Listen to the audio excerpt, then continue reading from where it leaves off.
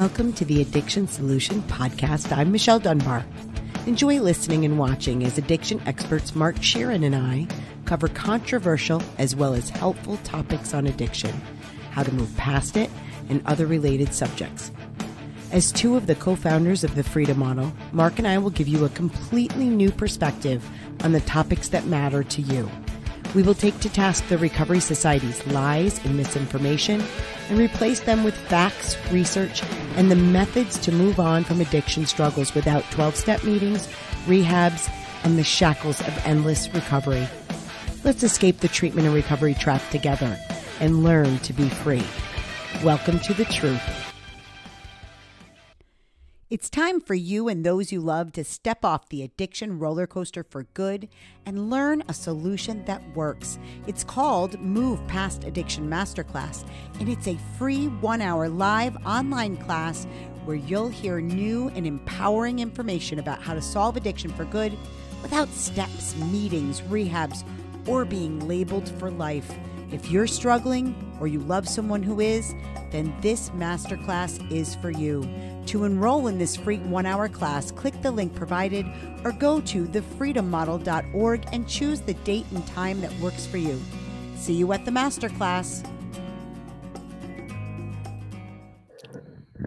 Hey, everybody. Hey, everybody. Welcome to the Addiction Solution Podcast. I'm Michelle Dunbar. And I'm Mark Sheeran. If you're on a PC, listen right here where I'm pointing. He's pointing to the QR code for our free live 1-hour Move Past Addiction Masterclass. That's right. So I always tell people it's the best hour you'll spend if you want to learn how to move past an addiction or what we call substance use.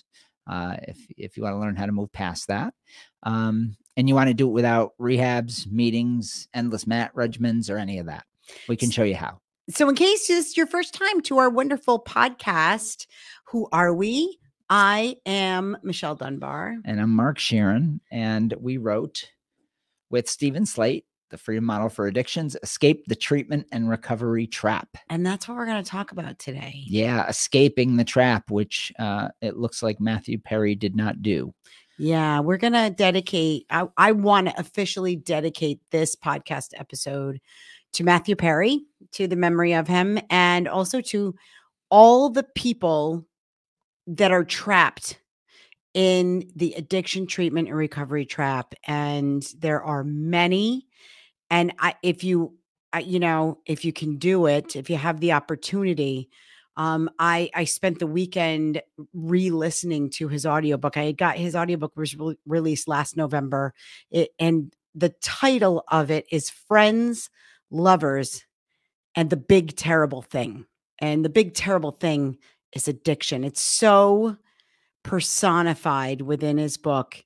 And I started listening to his book. He released it in November last year, and I got it. I think I got it on Audible right after its release. And I started listening to it, and it was so hard to listen to because there are parts of it where he's slurring, he's reading it himself. And if you want to see one of the most incredibly detailed examples of someone that is in the recovery trap, brainwashed and stuck, and just his book. We did a few years ago. We did a commentary on Beautiful Boy. Yeah. And it's still on our YouTube channel. There's 2 parts to it. Because Beautiful Boy you could see the indoctrination in real time of this family of a father and son into the treatment and recovery trap. And that was sad and tragic. And they made it sound like it was a wonderful story of triumph. And I don't know what's happening in that person's life. But based on what we saw in the movie, probably he's not free. Right. He ended up working in the industry, which a lot of people do. Matthew Perry actually opened a sober living house within the last few years, because he had decided, he had the epiphany, he needed to help people because that's a belief system. So but I want to talk about what it's like when you're trapped. Yeah. So, we don't know how he died yet. We're doing this podcast only a couple of days later. So we're not going to make an assumption that it was an overdose or something. Like he drowned in his, drowned in his home hot tub, and he was by himself. Right. So who knows? But that'll come out in time. So, but his life was truly wasted, and his talent was wasted because he was in the recovery trap. And we're going to talk. She wrote notes as she was going through the book and listening to it. The thing about Matthew Perry that he did so well in his book is he described how much he hated treatment, how they mistreated him. $9 million worth of treatment. Okay. How much he absolutely hated it, but how much he supported it. He supported something that was abusive towards him. Yes. Now, I want you to think about the gaslighting it takes to extract $9 million out of somebody, to be abused and to be blamed for the failure of the very people that were abusing you, that were supposed to be helping you. You want to talk about a mind fuck? Yeah. That I'm sorry, I'm itching my nose because I have allergies like you can't believe. I may have to sneeze and stuff like that. Because the heat's on in here here we now. just turned on the heat and I'm like, wow, I am itchy. So there's this super sad thing, this narrative that a drug addict should go to treatment and be humbled by the industry. You know, we need to deflate their ego because a drug addict has an ego that's out of control. And they, and especially with these Hollywood types that go in, that they just see them as a giant mark, for money.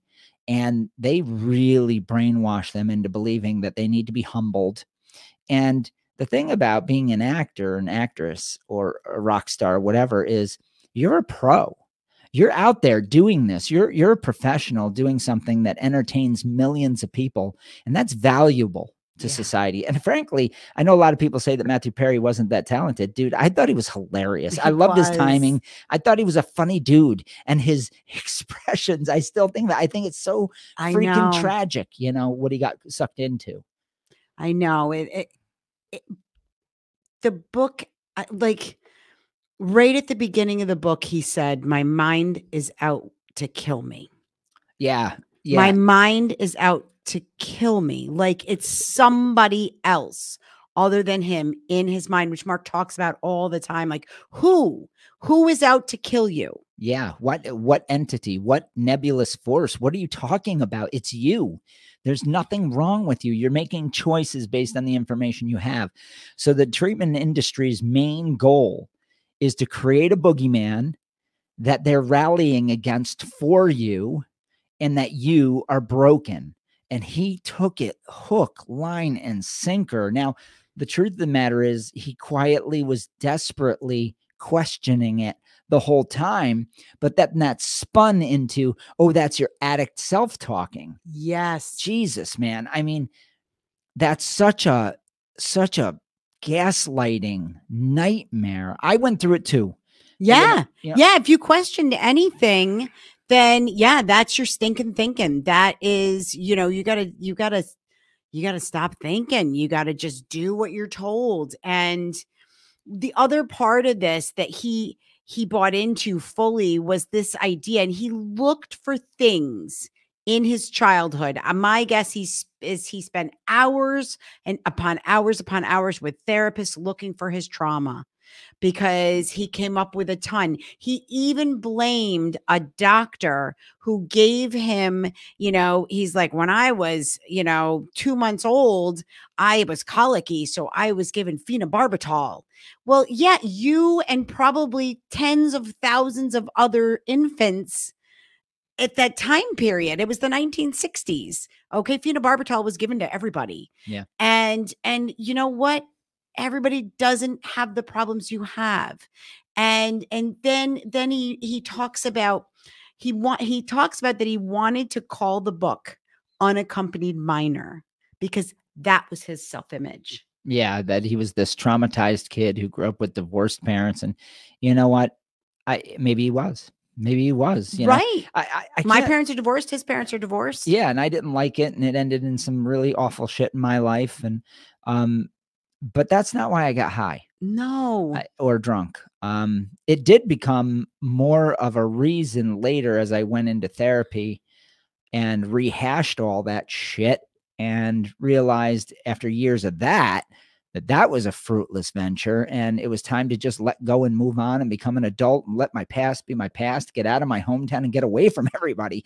And then I became happy, you know, and I see, you know, everybody I meet has that same story almost, you know, you just have to get the hell out of Dodge. Well, and look at, so you spend all this time. He spent $9 million. He spent all this time searching for the trauma. He found it, because if we all look back at our childhoods, it's there. God, yeah. For many of us, it's there, right? But you can't change that. Like, there's no way that changes. It's a memory. It's in your past, right? So if you start thinking of the trauma again, is that a trigger?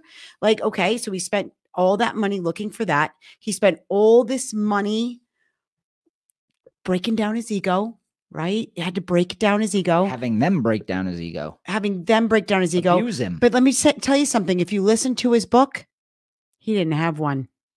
He had such an inferiority complex from a young age, which he admits to. He thought his parents were these beautiful, wonderful people, even though they were divorced. And he could never measure up. He had the reason he became a funny guy was because he was so painfully insecure. And yes, he started liking alcohol. He started liking alcohol. Why? Because he believed in its magic, which is why everybody drinks alcohol. Right, excessively. Exactly, because they believe in the magic. He believed he needed alcohol to talk to women, to be funnier, he believed it for all these things. But you know what? He never identified that. Yeah. It's nowhere in the book. Nowhere in the book does he realize, well, what he says is, I needed alcohol for these things, but I can't have it. Right, because I have a disease. Because I have a disease. What did he say? Hold on. I got some quotes. I got to put on my glasses. So I want to get back to, while she's looking for that, I want to get back to this idea that you pay people to abuse you. Yeah. Right. And you pay people to tell you that you're broken, to tell you. And meanwhile, almost everybody I've ever spoken to that came out of rehab said, you know, that was bullshit. That none of it was really accurate. But then you go back and you'll rewrite your history. He was he was so consumed with this narrative that he's an addict that it became his entire world. Oh, absolutely. It was his entire identity. The quote I was looking for was, addiction is an illness and I didn't stand a fucking chance. That was the quote. And I thought, so it's personified. It's the big, terrible thing. Yeah, addiction is the man. big, terrible thing that attacks you, but it's your mind. And all of this is, I think one of the saddest parts about it is he still believed he didn't stand a fucking chance. He hired, at one point, he had 2 sober coaches, babysitters, right? People he was paying, I'm sure, a lot of money. And a nurse, maybe 1 or 2 nurses that were around him. And a doctor on staff full time. Yes. And all of these people were designed to keep him from doing what he really wanted to do. And the thing about it is, he believed he needed this thing, alcohol, opiates, benzos. He believed he needed. Now, the truth of the matter was, he was still being prescribed a bunch of this stuff, even after he was, quote unquote, in recovery. And then he needed people, since this entity called addiction was out to get him. He needed a shield of people to stop him from being, you know, he's this biochemically driven monster that they've convinced him of. Yeah. And here's the crazy part. The freedom model is all about, why do you do what you do internally? Why do you think the way you think? And you can change your thoughts. Very simple. Mm-hmm. And we just had somebody come through our complete addiction solution program, the workshop. where they fly in and they spend days with us, a couple of days. And the lady said, geez, I always think it can't be this simple. And I said, the only reason you think that, the only reason you think that it isn't just decision-making, like any decision, whether you're going to get high or not, or moderate or whatever, is because somebody in our society, in the recovery society, has convinced you it's more complicated than that. They've made it complicated. And Matthew Perry's entire existence was a distraction from him making decisions. Yeah. He could have easily figured out the reasons he liked it, looked at his positive drive principle. Why did he do the things he did? What was he trying to be happier with? How was he using the drug? What was the relationship with the drug? And then decide maybe it, and then challenge that. And maybe it's not so great. Right. And then change. That's what we do with every area of our lives, whether it's a bad marriage, a good marriage, a career, going to college, whether I'm going to get a box of tissues at the store. It doesn't matter. It's all internal decision-making. In the recovery society and in rehab, they made it all about entities that were against him, and therefore he needed treatments because he had a lot of money. Yep. Right? So everybody was invested in Matthew, never understanding that he was the solution internally. And what's so sad about these Hollywood types is they have money. Yep. And so they're victimized by the system, truly victimized. Now, I didn't have money. So how was I victimized? Because of Medicaid funding. It's all a giant financial institution. It has nothing to do with reality. And I want to say this. I'm going to say this. I am. Whereas I think the majority of people that work in treatment are good people. I think the people that prey on the Hollywood types and the elites are not. Yeah, they're dirtbags, dude. I'm sorry. And if you take money to be a sober coach, I think you're a terrible person. Yeah, it's just weird. Maybe you believe it. Maybe you believe in it. But here's the irony. All these sober coaches are sober themselves. So they're supposed to be giving it for free. I mean, isn't that how you're supposed to keep it? Is you got to give it away to keep it. So I don't understand taking money to babysit someone to try and keep them sober, because even people in AA know you can't keep somebody else sober. Yeah. Let's make a contrast between what we do and that, because I think it's really important that there's a model that actually is sane. And that is when I coach somebody, I'm not a sober coach. No, I think that's ridiculous. It's right. I'm a coach that gives them an education on the facts through research on the fact that you are your solution, that you have decision-making, and let's challenge the actual benefits of the drug. And then you can make a decision for yourself, because I believe you're entirely capable. We believe you're entirely capable. The Freedom Model believes you've always been capable. You've always been doing what you wanted to do. And it's all about you. There's nobody, I would never, as somebody said, I've had people had people offer us a lot of money to come and stay with them. Yeah. Why don't you fly back with me back in the early days? I said, you're out of your mind. No, this, I would never do that. Why never. Yeah. I would be stealing your money. I would be stealing your money. I don't have the ability to keep you sober. Yeah. It's against the laws of nature of autonomy. Unless I lock you in a room, right? Like I lock you. But even now you have apps and stuff. You can get stuff delivered. Yeah. It's just so ridiculous. It's so ridiculous. And look at, if you're a sober coach and you're involved in that, I would love to debate you. We could do it. We could put the headphones on and let's. Well, I want to say sober. Maybe a sober coach was the wrong word. It's sober companion. Yeah, that's like better. I think it's what is your official thing? And I think they officially are called sober coaches, but they're really just babysitters. Yeah, there's somebody. These people lived with him. They lived with him to try to stop you from doing what you want to do, because he believed he could never be alone. Right. That was the other part. If you listen to the book. Now, I want to go to a part of the book that I thought was really interesting in a tragic way. And that is, he talks about his father. And initially you hear that his father was a 6'7" drink a day drinker. Vodka tonics were his thing. And it ended up being Matthew Perry's drink of choice as well. And so he would talk about his dad and the vodka tonics, and he, how his dad would be like, this is the happiest part of my day.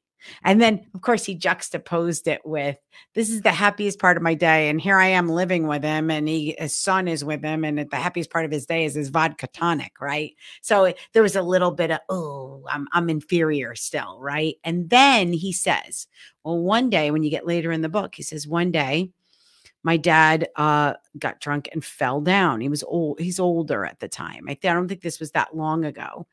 And his wife, his dad's wife, said to his dad, well, is this what you want to be? You want to be a fall down drunk? And he said, my dad went for a walk, and he came back from his walk, and he decided, nope, I don't want to be that. And he's never had a drink since. Right. And common, by the way. That's how nearly everyone solves their problem, is they make a decision. Well, everyone solves their problem making a decision. Let's just put it that way. Matthew Perry was pissed about it. He was pissed about it. He was like, basically like, fuck my dad, that he could just stop like that and I can't. And it became all about how he can't. Yeah, that he's somehow different. That he's different. And that's just a lie that he was told by those who have a vested interest in keeping you sick. Yeah. And Michelle made a good point. These people aren't malicious people in treatment, but when you have a vested interest and your livelihood is dependent on you being in a hierarchy of power over people's decisions, and you're trained that way, you're going to make sure that you push the agenda that this person has no power of their own. Yeah. Because now all of a sudden you as a professional are needed, and you're going to make a lot of money. And so it's not, in a lot of cases, it's not conscious that people make these careers and end up in this place pushing this agenda, but it's human nature, if you're not careful, to frankly push an agenda that's going to make you money. Yeah. Yeah, it's truly tragic. And the tragedy, the real tragedy here too is that here he was doing something that clearly wasn't working, hadn't been working for 20 years, still doing it, believing that he was the problem, believing that he was permanently broken, that he wasn't doing recovery right, he wasn't doing it good enough. And how many of you out there are feeling the same way? Yeah. I felt that way. And then you get the chronic relapser thing going on, that label. I felt that way sober in AA, that I somehow wasn't doing it good enough. That's true. I was never enough, that I wasn't being of enough service to other people. And I had people that I was serving telling me that. Yeah. Yeah. You place yourself in a terrible, terrible position. But that's the cult, right? That's the cult of recovery. Yeah. This is a cult. This is a religion, folks. This has nothing to do with reality. It has to do with power. Yeah. It has to do with power. It's a power play between sponsors and sponsees, between therapists and their patients, between rehab staff and the patients. That's just the way it works. It's a power play, and it's been that way since the 50s. Yeah. Really in AA's roots is where it started. Which, by the way, the early days of AA were not a success. They were an abysmal failure. And we've been failing with people with these theories ever since. And the thing about Matthew Perry's book is, if you want to read of exactly how the system works, yep, and manipulates a human being into believing they are the problem, when clearly the system, if it was truly a disease, and you spent $9 million doing every type of conceivable type of treatment to the point of paying people to babysit you, and you still can't stop, maybe there's something wrong with the system.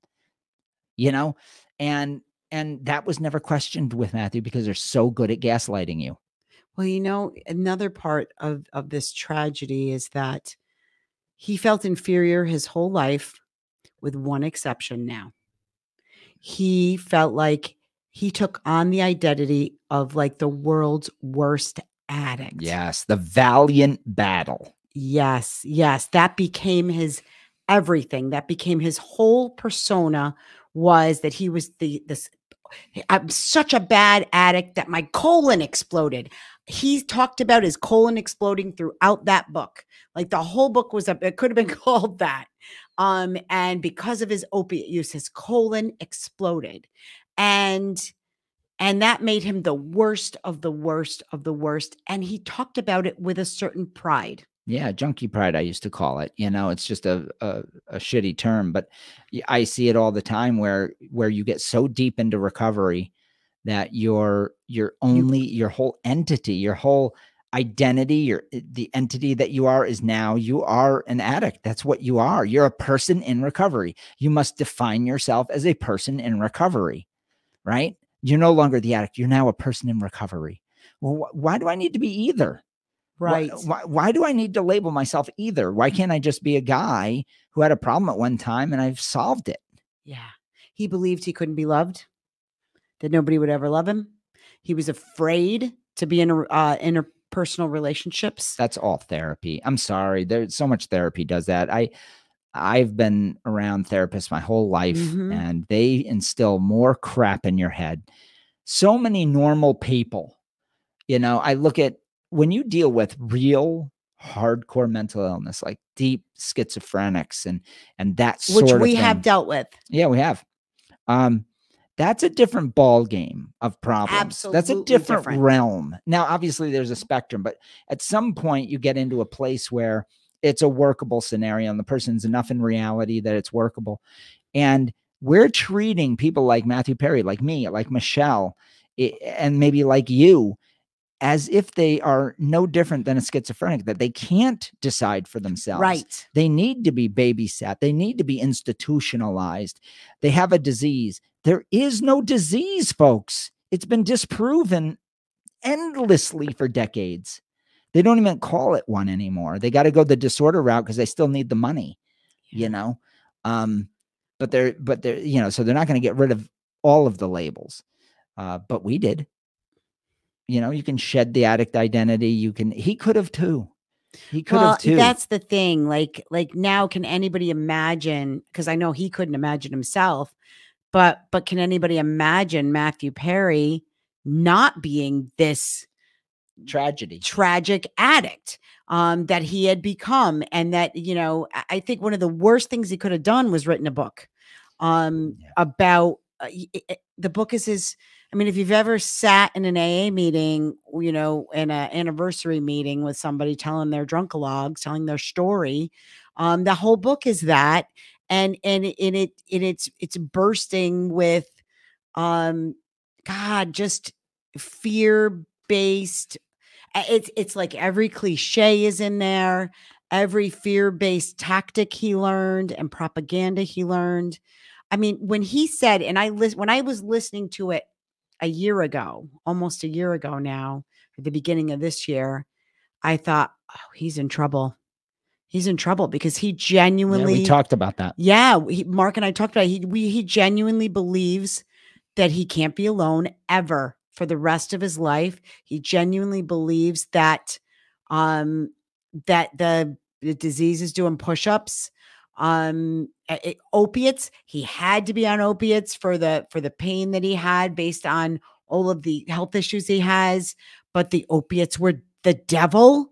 They were everything. They were the angel and the devil. Like he had all of it cooked in there. Right. The addictiveness lore. Yeah. And I thought, oh, this is a recipe for disaster. So I think that I would read the book. I would read the book, with this, read our book and then read his book, and you'll absolutely see the sadness. And it's a book of what not to do. Yeah. It's a book of how you should not take on what he took on. It's literally a manual of how you become immersed in a cult to your death. Well, we don't see, can I just say something quick? Yeah. We don't see the fact that he had the money to do this. The people that we've seen go down this road so deeply are the people that have the money to do it. Oh yeah, yeah. Yeah, you can't get that kind of treatment. And the treatment industry absolutely uses you. Yeah, they prey right on you. They Oh. see you coming a mile away. And I mean, we have worked with people who have, paid millions to these high-end luxury rehabs, millions and millions of dollars. They've been in and out for long periods of time, and they're so deeply ingrained,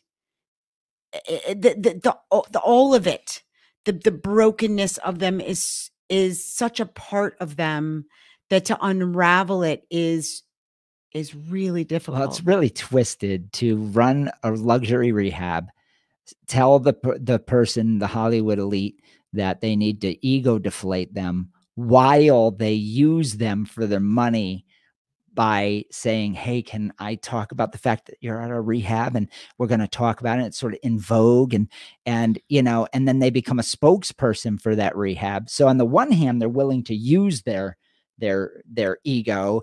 I don't even think it's ego. Well, I think some of these people now just put these rehabs on retainer and just keep funneling in and out, in and out, in and out, because that's their way of life. That is a way of life for them. But they exploit them at the same time that they're saying we shouldn't have your ego be blown up. And then they use them for their ego. It's disgusting. Now, I'm going to tell you, to be an actor, an A-list actor, even a B-list actor, takes huge balls to me. I think that that's an amazing skill. I think Matthew Perry was awesome. I was a fan. Super talented. I was a fan. I always was. Funny. The goofy guy at the party that could make fun of himself. It's hilarious. Yeah. But people always say, well, Mark, but deep down inside, it was tragic for him. Well, that may be true. That may be true. But would it have been if he had gotten over this problem, moved on with his life, and retained his ability to make people happy? What a wonderful what if somebody thing. told him he could have grown out? You could grow out of this. Yeah. Did you know that you don't have a disease that's a bunch of bullshit, and your traumas are relatively normal traumas that a lot of people go through? I'm not being dismissive of your trauma, but truth is, it's not a cause of addiction. It's not. They're not causal. And oh, by the way, your feelings of inferiority and negative self-talk is also within a normal spectrum. And you can disregard it. You can change the way you're thinking. Cognitive behavioral therapy can help that, even though it's said in the book that he had tried that too. My guess is he didn't believe that he could change his way of thinking, which is probably why it didn't help him. And also, if you mix it with any type of addiction therapy, it runs right back into the disease ideals, and you're screwed. So you can't do CBT, cognitive behavioral therapy, and also do the modern version of recovery. No, you can't, because recovery says you have a disease that you're powerless over. So you can't think your way out of it, but everybody thinks their way out of it. Eventually, most people do. Yeah. Most people do. So like we said at the beginning, we don't, we don't know exactly what happened there. Of course, we don't. Based on his book, based on the fact that he was afraid to be alone, based on the fact that he was found alone in his hot tub, who knows?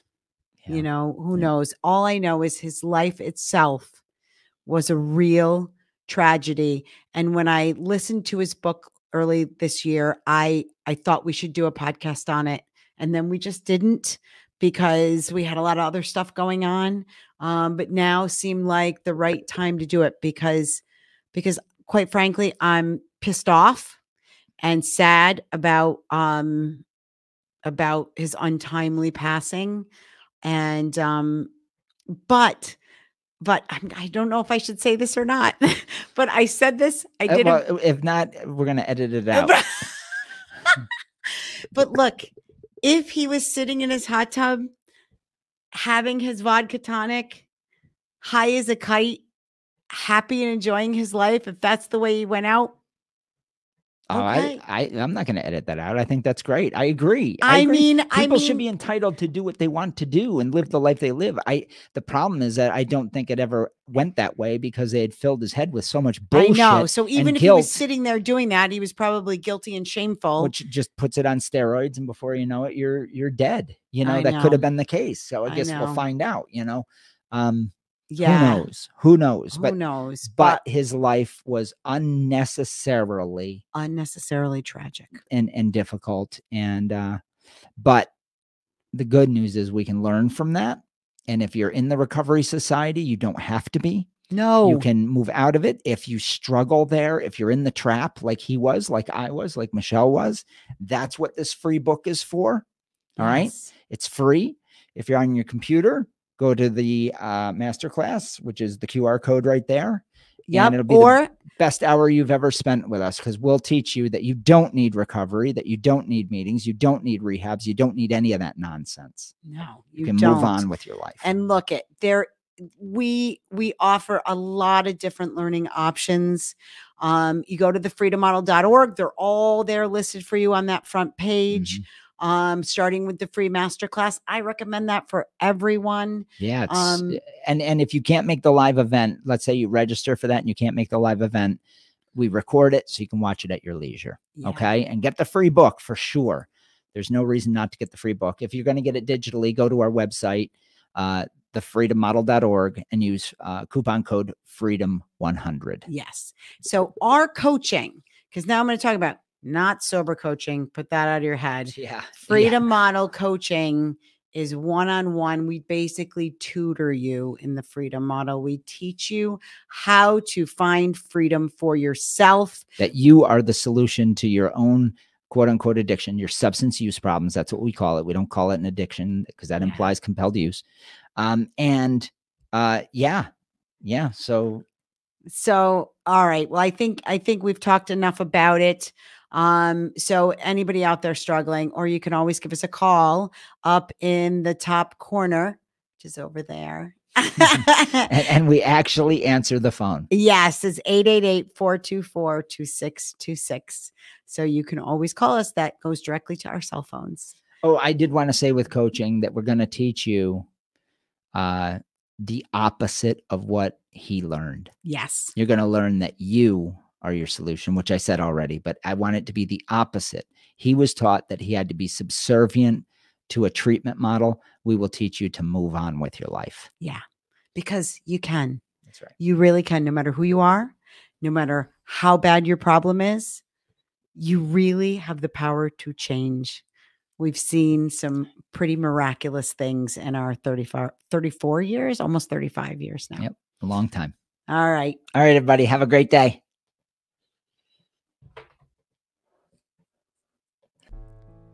Are you struggling with a drug or alcohol problem, but you don't want to go to rehab or group meetings? Well, that's why we created the non-12-step Freedom Model coaching program in 2011. Through video conferencing on Zoom or Skype, you can work privately with a certified Freedom Model coach from your home or office on your schedule. And here's the best part. With the Freedom Model, you'll never be labeled an addict or an alcoholic, and we won't tell you to go to 12-step meetings or hamper your life with endless recovery rituals. Instead, you can learn exactly why addiction isn't a disease and how you can solve the problem for good and move on with your life. Do you want to be completely free from your addiction? Do you want to never have to attend meetings, rehabs, or addiction counseling ever again? And do you want to solve your problem from the comfort of home? Then call us at 888-424-2626 to talk with a Freedom Model coach today and experience the Freedom Model difference.